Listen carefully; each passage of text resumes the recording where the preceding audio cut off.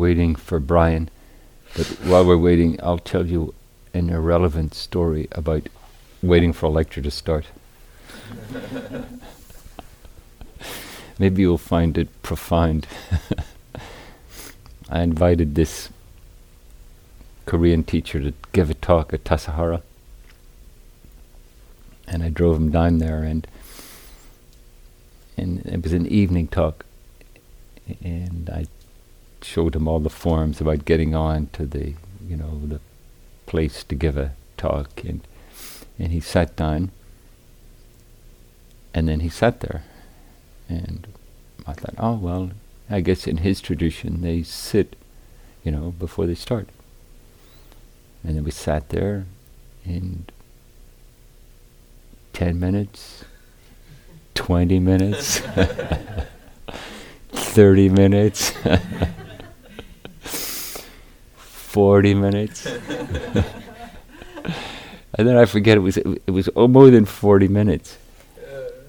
And then he started, and then he gave his talk. And it was a great talk. He's a great guy. And then afterwards, we were chatting, and I said, do you always sit that long before you start? And he said, I was waiting for you to tell me to start.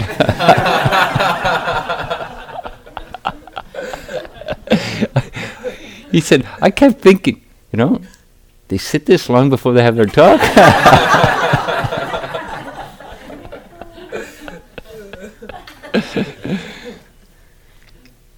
It's like it, in Zen the schedule is very important. But so it like we sat, and then he gave this long talk, and then it was about 11 o'clock at night,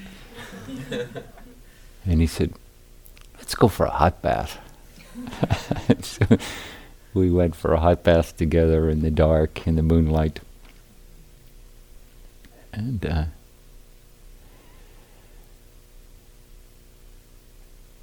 it made for a very special evening, I don't know what the profound teaching of it is.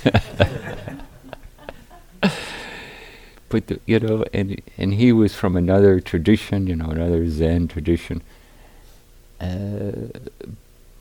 But somehow the whole thing felt very like part of the family. Oh, here's my cousin from Korea, and he's here visiting, and we're trying to figure each other out, and I guess we missed on that one, so let's take a hot bath.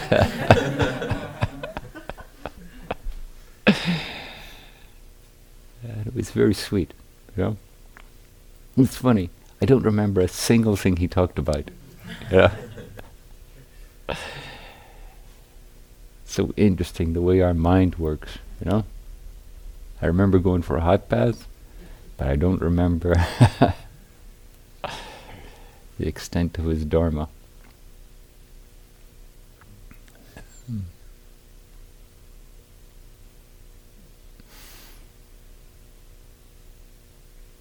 And I want to start with a story about Hakuin Zenji, a very notable Zen teacher in Japan. And I always thought this incident that I'm going to tell you, this story, was actually made up. I have a skeptical mind. I think most Buddhist stories are just made up. I remember when Gil wrote a little book called Monastery Within. And I said, and where'd you get all those stories, Gil? He says, I made them up. And I thought, in keeping with the Buddhist tradition.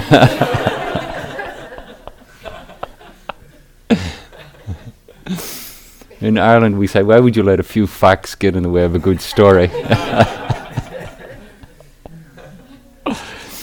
So I always thought this story, and I still have some skepticism about it, but here's the story. Hakuin was practicing near a little town, in a kind of a cave or secluded area. And he'd been there a while, and one of the girls in the town, in this small town, got pregnant, and then her parents wanted to know who was the father, and it was someone that she was wanted to protect, so she was in a bind. She didn't want to say who the real father was, so she said, that monk. That monk who lives out on the edge of town. And so then the baby was born, and then after the baby was a little bit old, I don't know how old, maybe 2-3 months, they went out there, and a congregation of people went out there and said, "Hey, listen, you got my daughter pregnant, so you have to take care of the baby." And Ackerman just said, "Is that so?" Didn't contradict them, didn't attempt to defend himself in any way soever, just said, "Is that so?" And he took the baby.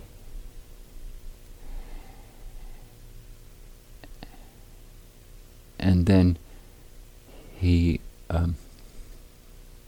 cared for the baby, and he needed baby food, and part of his tradition was he would go begging for food each day in the monastic tradition, and he'd get some rice, and then he would say, "Do you have any baby food?" And he actually kept a diary, and in his diary, he noted that really set people off. When he asked for baby food, they go ballistic. You lecherous, and then you have the nerve to act like a monk and beg for food and ask for baby food, and he just did this every day, and he just okay, this is my life, this is how it is for me.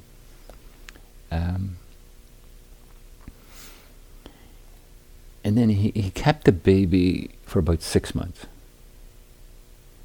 But all this time, the tension was building for the girl. It's like she just couldn't bear that she'd created this grand deception. She just couldn't keep living it.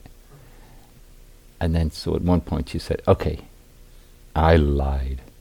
He wasn't the father. It was this guy was the father, and I want to marry this guy, and I know you don't like him, but I want to marry him anyway." And then everybody was astounded. It's like, this guy? We insulted him, we abused him, we criticized him, and he didn't say a word. He didn't even try to contradict it, call the girl a liar, try to find the real father. He just said, "Is that so?" And so they all went out there to where he was living, and they were saying, "How could we have been so stupid? You are such an amazing, virtuous person, and we couldn't see it. We're so sorry, we see now what an amazing, deep practitioner you are." And Hakuman said, "Is that so?"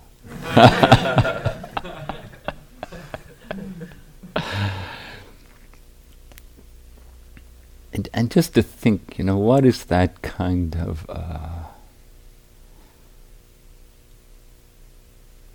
solidity, that you just meet your life, okay, I'm being accused of something completely inappropriately, and it's pretty nasty, and it really impacts me, it impacts,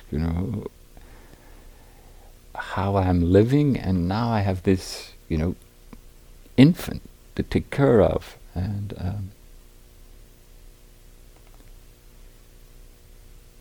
that kind of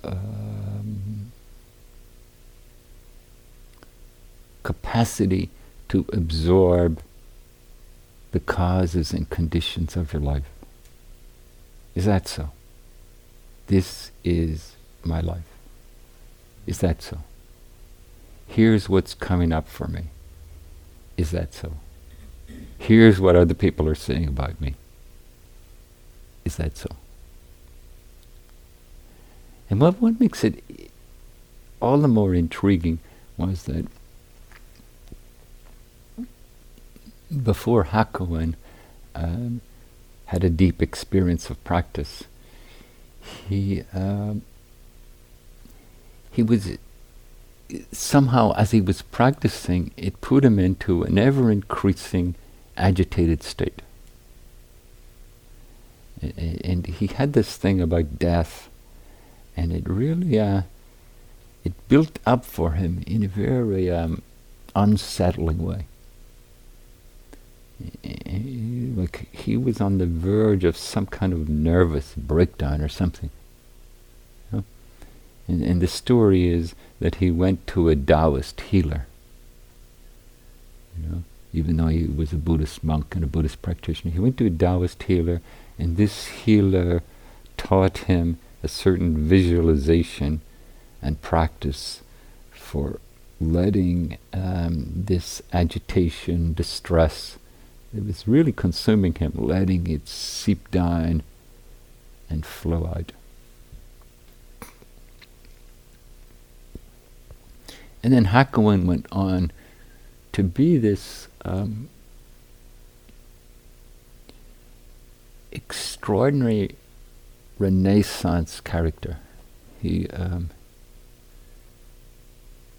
was an extraordinary teacher.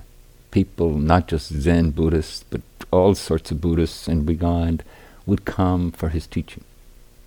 And Hakuin had this extraordinary versatility to how he taught.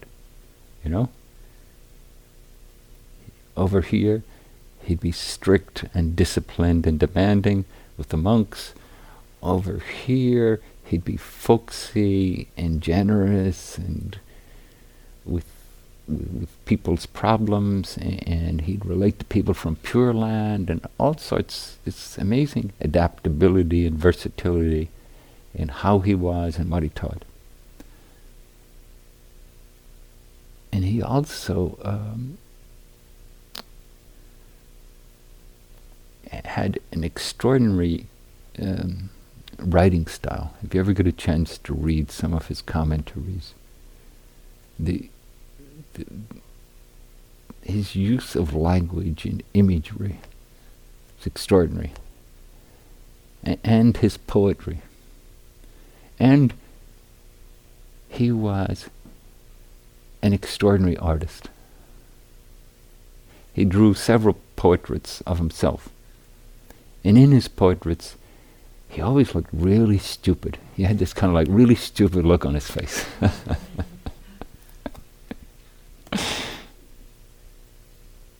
And he did some amazing sculptures too. Yeah? So this person, going from this kind of distressed, agitated, preoccupied place, and then somehow this kind of spacious, accepting resilience. Is that so? And you think of any one of us and the things that bother us. It's like when you watch yourself when you're on a retreat, you know, and you watch, you're trying to get your cushions just right, you know, and like trying to set up the ideal situation, and you know, should I drink some water now? Well, maybe, or maybe later. Hot water or cold water? You know, and shall I take my jacket off or keep it on? And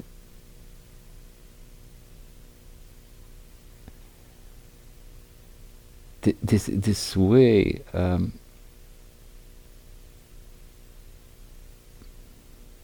our vulnerability, you know, it's just comes right to the surface. You know?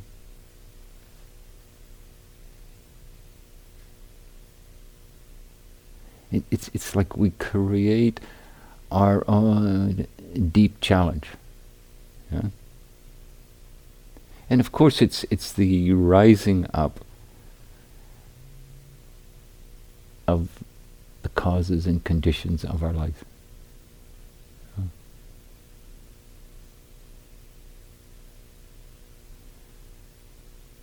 And the reason I used to think that was a made-up story was because,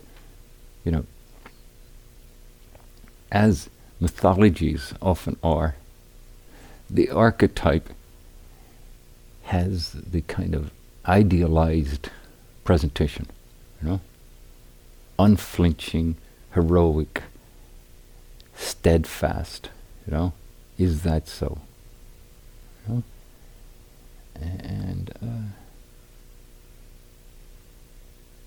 And who knows what details were dropped out of that to polish it and let it shine so bright.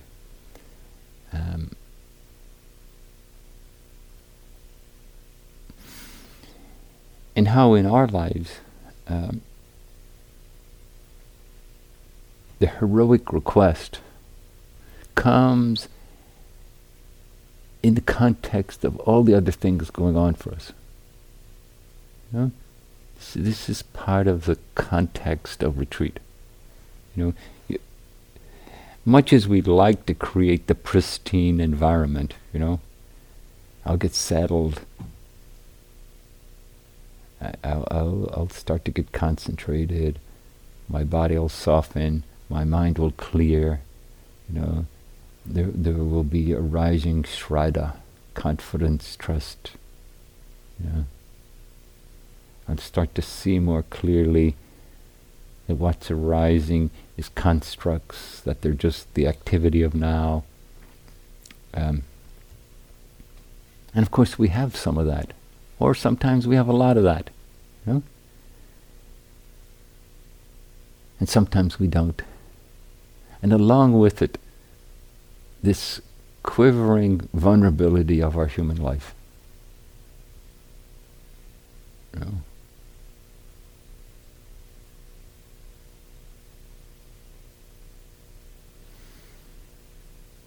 Gil and I taught a retreat way back in the humble days of Hidden Villa.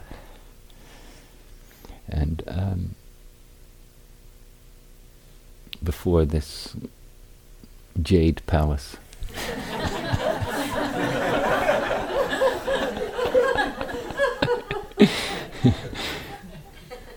Where there's like the perfect number of lights in the ceiling so we can create the perfect luminosity for each occasion.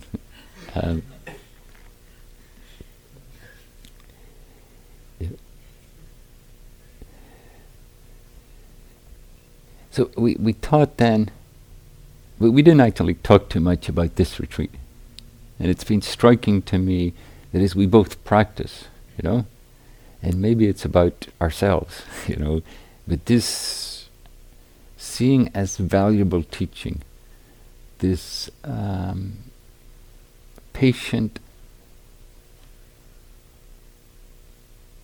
gentle, deliberate way of engaging your own stuff. It's like bringing forth the trust, the reassurance that can say, is that so?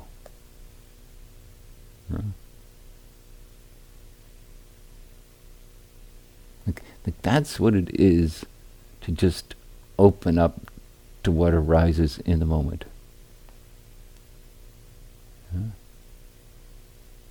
In the midst of our efforts, to stimulate a condition that's acceptable by whatever standards, conscious or unconscious, we're doing it. The karmic arisings appear, sometimes powerful and blatant and demanding, and sometimes subtle little details, as we fiddle with our cushion. Oh, it's 3/100 of an inch too high.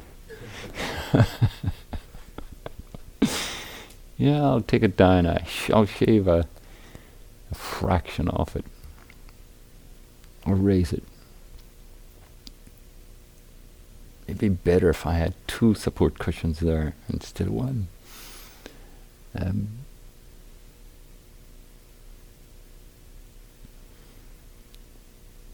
As we try to set forth the mandala that will support reassurance, that will facilitate acceptance, so that we can sit upright and explore what is the wise and crazy activity of is that so, to whatever comes up. This is the heart of mindfulness practice. What our experience, whatever is being experienced. Don't get busy turning it in to what you'd rather it was, what would be more acceptable, less intimidating, whatever modification seems appropriate.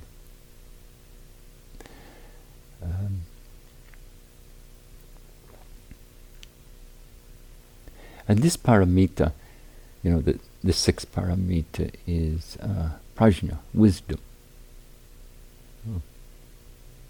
And if you think about it, think about those moments of insight when something that's just been part of your patterned existence, maybe some behavior you have, or some mental or emotional activity, and then you see it, and there's an insight.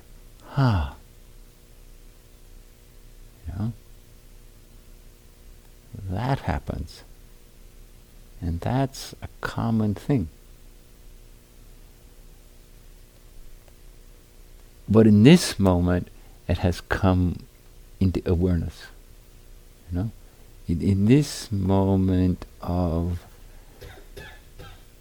seeing clearly, this moment of feeling clearly, this moment of so it is. It's not surrounded or distracted by the urgencies, the competing urgencies of our life. And in a way, this thread, this request of seeing just as it is, of feeling just as it is, as being just as it is, this is the illuminating quality that gives rise to insight. Just as it is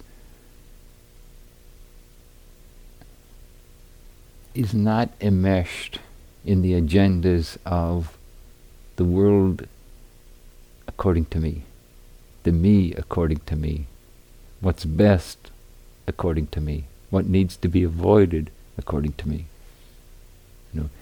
When that's asserting its influence, something is clouded, something is not evident, something is not available for being seen clearly.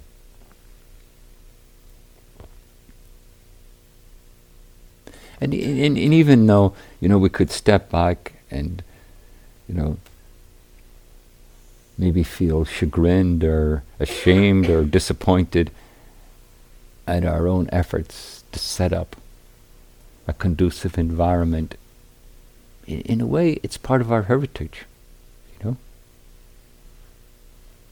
In a way, the nature of settledness, the nature of samadhi is it does facilitate because of the environment of being it creates. Yeah.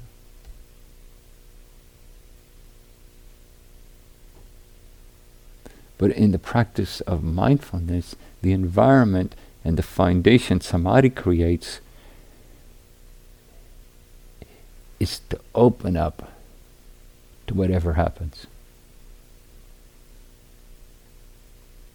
And very interestingly, samadhi is not the only way insight can arise. No. You know, if we think about our life, and we think about moments where there was a teaching. You know? Like if you think about Hakuin's life, and these two stories that I told you, both seminal and considered in their own way pivotal. You know, this acknowledging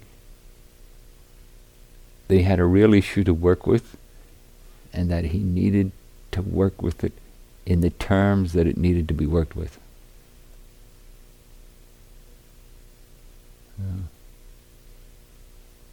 And this other one, where a certain imperturbability, is that so? Yeah. What is that? Strength of character? Non-attachment, thorough resolve, profound non-harming.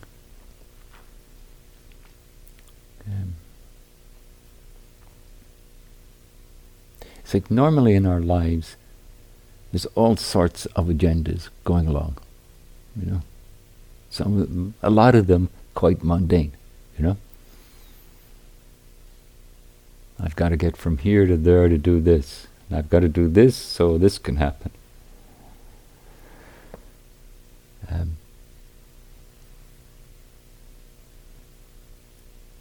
And our practice, the vow of practice, is in the middle of that, in the heart of that. Can the agenda of practice engage those other activities as the expression of practice?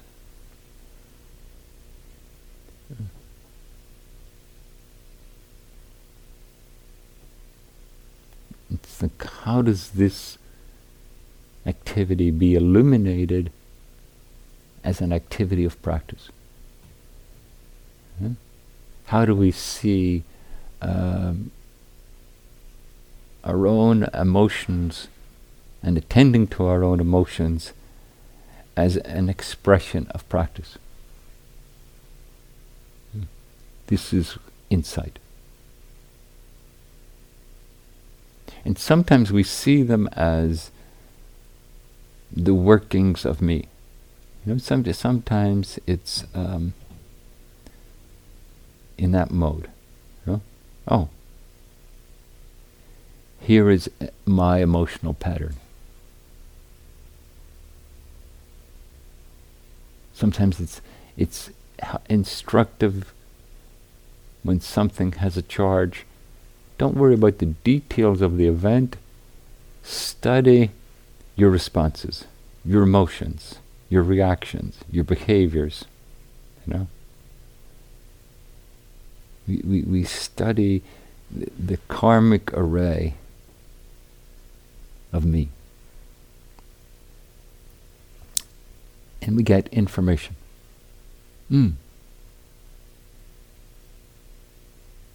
it's sometimes very interesting.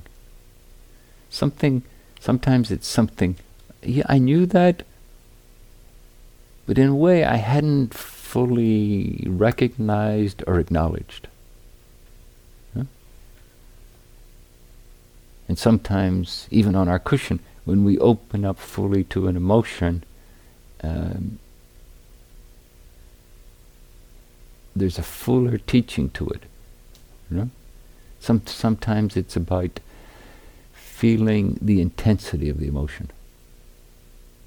Sometimes it's about the emotion, seeing the emotion, how it creates its own landscape, its own sense of self, its own way of relating to the world.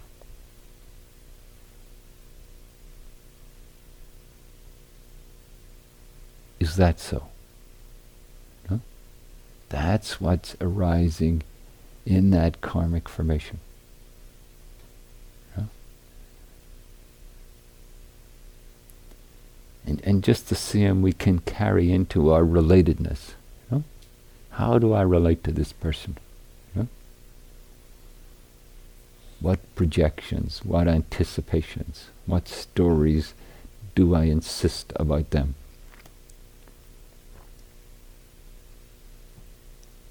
And how do I respond to how they are? So, in a clear seeing, there's a version of insight.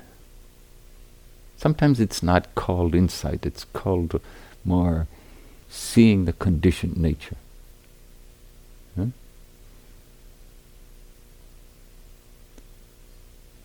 And then a very interesting thing, as the mind, as consciousness does start to settle, as it is less energizing of the karmic agendas, as the energy of involvement is more engaging the particulars and the phenomena, there's another more thorough kind of perceptiveness. We see more than just the construct of our thoughts and feelings. We start to see, sometimes we start to see the context, we start to see how things are being set up.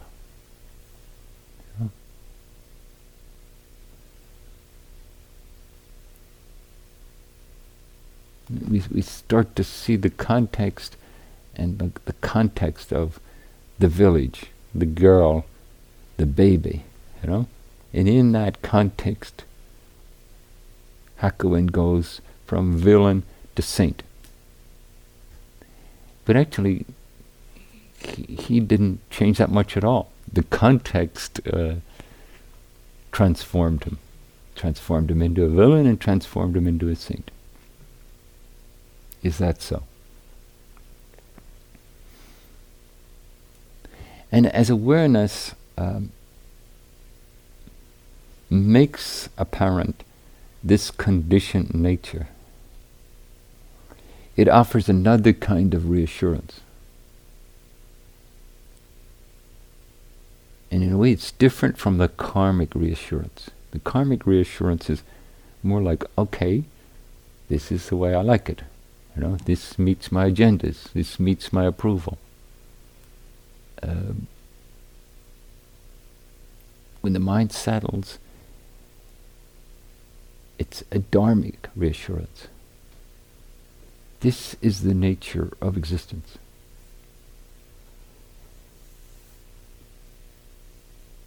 And in non-attachment, in non-grasping and non-aversion,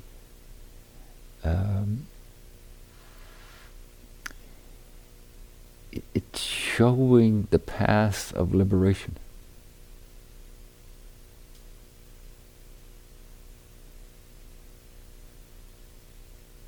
Sometimes when we have these moments, is almost like a sweet sorrow. Sometimes even tears, you know? Kind of a sweet sorrow about karmic life. A sweet sorrow about something I've been holding so tight is starting to loosen.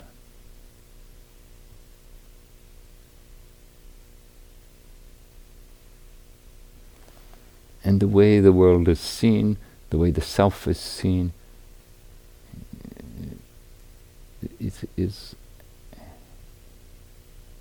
has a different context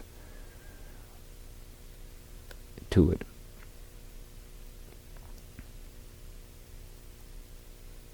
And then as the mind settles more deeply, it's more like the other marks, the other Dharma seals, like impermanence. You know, everything truly does come into being and go out of being. It's like, yeah, I know that. I've heard that. I believe it. I've seen it. But everything, without exception, is in a state of flux.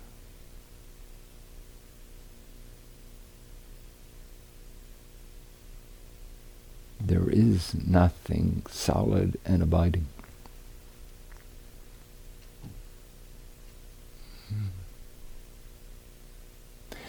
In some ways, these states, these more subtle states, can sound abstract, exotic, or maybe just plain old irrelevant. You know? But the interesting nature of our life is sometimes they just come crashing through. You know.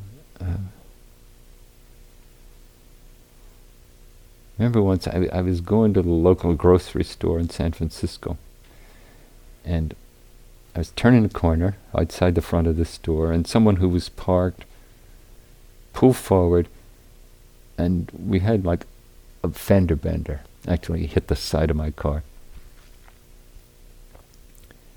But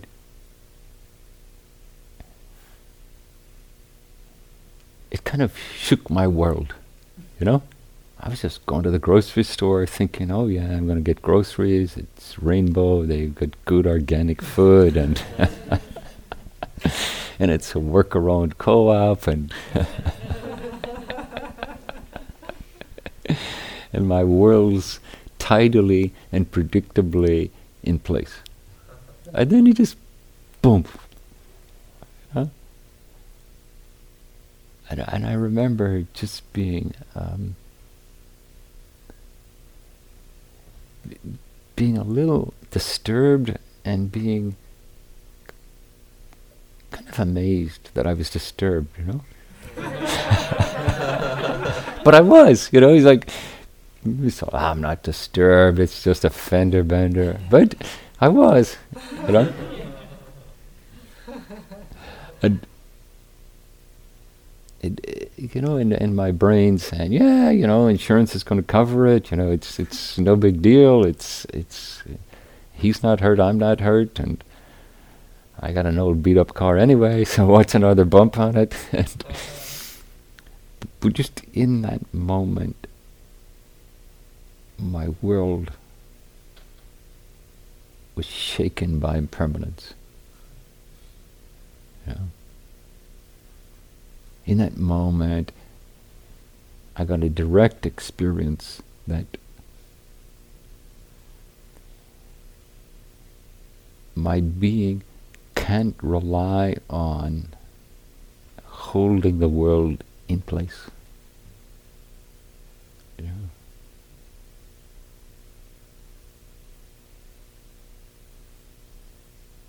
Then I had a great exchange with the guy. We both got out, we smiled, and exchanged And then after a moment, of being quite pleasant with each other, it was quite lovely. And then either one of us said, well, it was your fault. And the other one said, well, it was your fault. And then we agreed to disagree.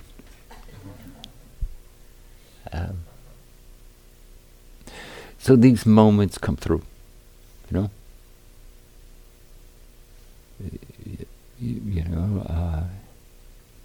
and often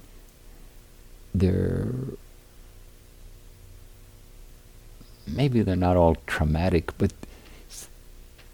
sometimes they come through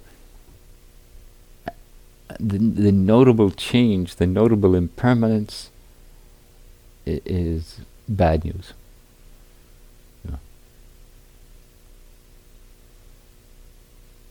You hear that someone is ill. Think, oh, pancreatic cancer. Oh, it's metastasized. Okay, it's stage 4. And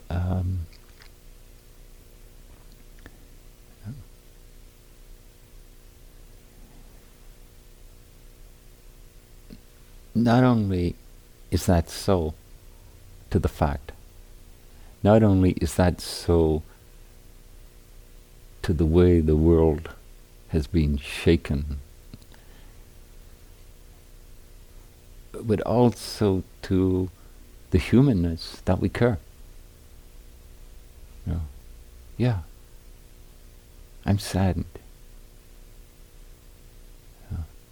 I'm concerned for the person.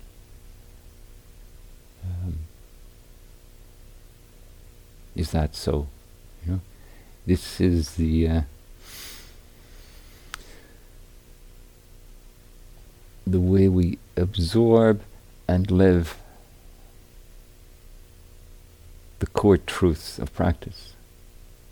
In the absorbing and living them, the wisdom of practice permeates our being, permeates our lives, permeates how we are.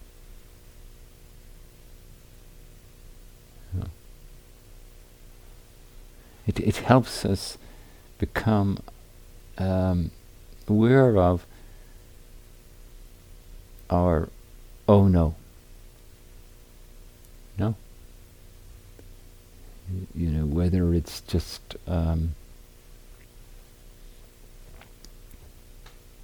we get angry, or whether it's just we're shaken, we're a little agitated, we're confused,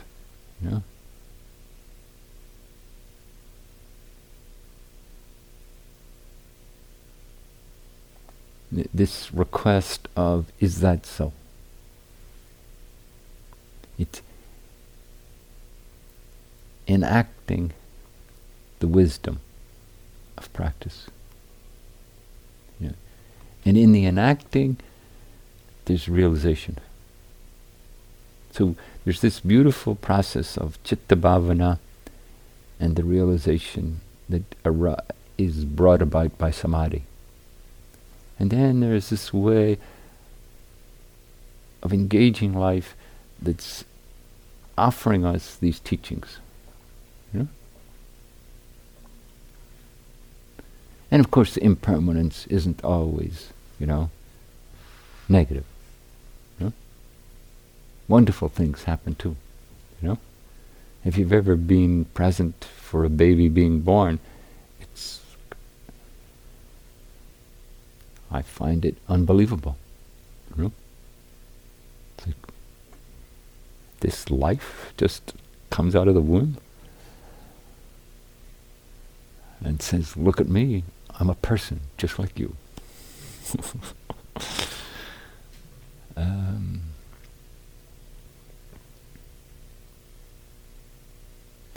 But how to let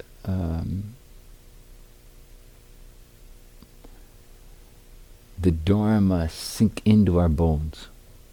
Yeah? And discover in living it that it truly does grant liberation.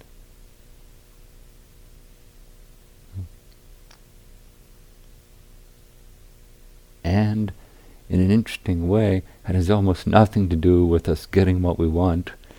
It has much more to do with, is that so?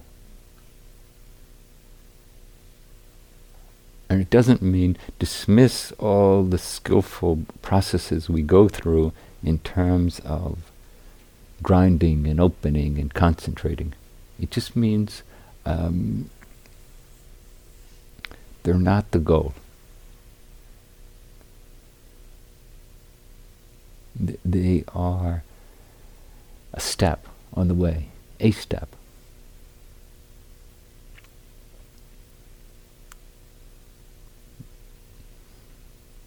They are there for their own kind of a discovery and engagement.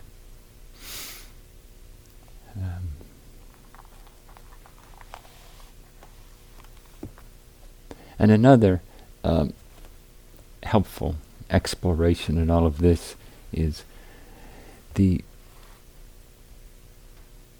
transformation that comes as our consciousness shifts out of the sublime serenity of retreat into what we call the normal world. You know? A wonderful and deeply informative thing to study is when your mind picks up one of the tantalizing issues of your life, and you pick it up, you pick up the accompanying thoughts, you pick up the accompanying feelings, and you can feel that it's like reconstructing your body into the body of that being. You know? This is very instructive. And you know, you can try to resist it and say, no, I'm staying in sublime samadhi.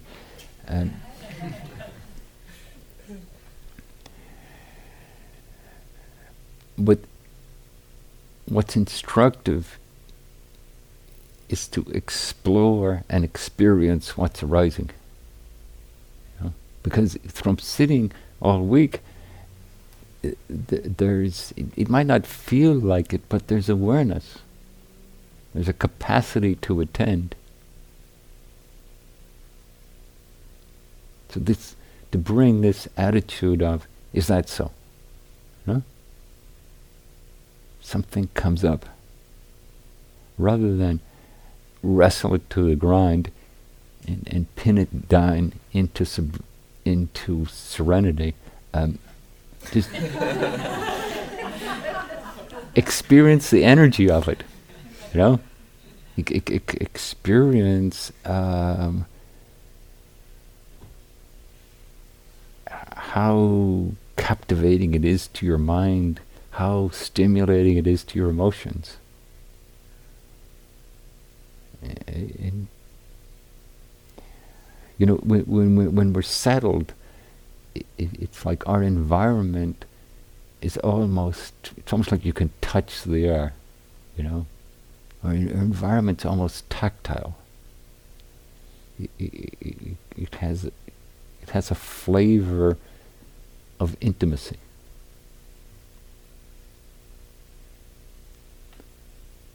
And then as we start putting on our issues, it's like we're like putting on ourself again. Oh yeah, but there's this me.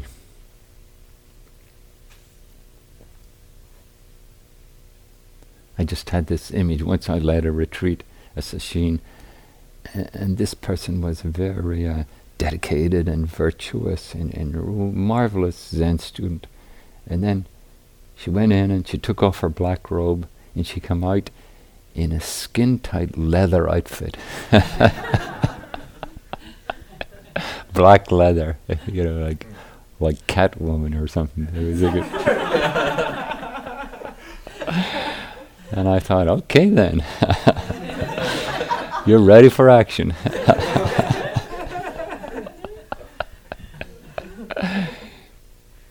But it's a great thing to watch, and sometimes it's poignant, It's like you pick up an issue, and then it stirs the mind in a certain way, and then you see, and that brought in that and that and that. It brought in other attributes. Often things that have their own kind of agitation or discomfort. Now that my mind's activated, I'm a little bit more judgmental. Now that my mind's activated, I'm starting to plan what I'm going to do tomorrow afternoon. Now that my mind's activated, I'm regretful about something that for the last week hasn't been an issue. So to watch that too. Watch the reactivation of the patterns of your being. Is that so? Yeah. Can the vow of awakening just hold it? It's the vow of awakening is not saying, and you have to utterly, completely make it an entirely different state of being. Can you experience it? Can you acknowledge it? Is that so? Can you make contact? Can you notice what the territory of it is, what the consequences of it are? How long does it abide? Is there an insistence that says, okay, retreat is over? I'm just clocking out. I'll count the hours until it's done.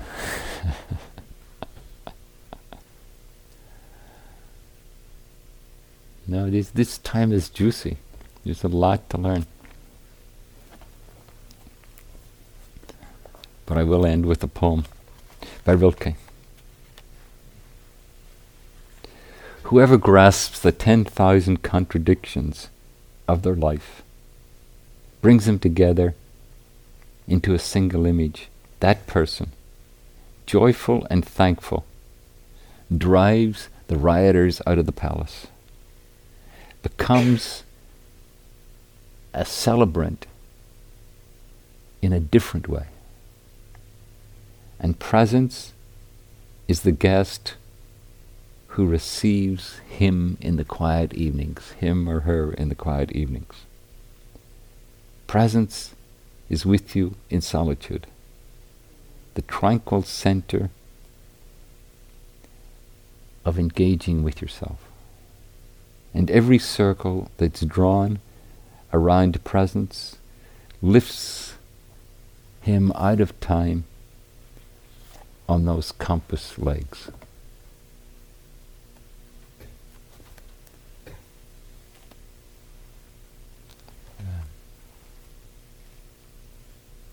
So maybe the rioters are coming back to the palace.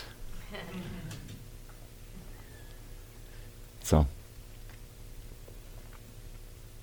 we'll watch them carefully.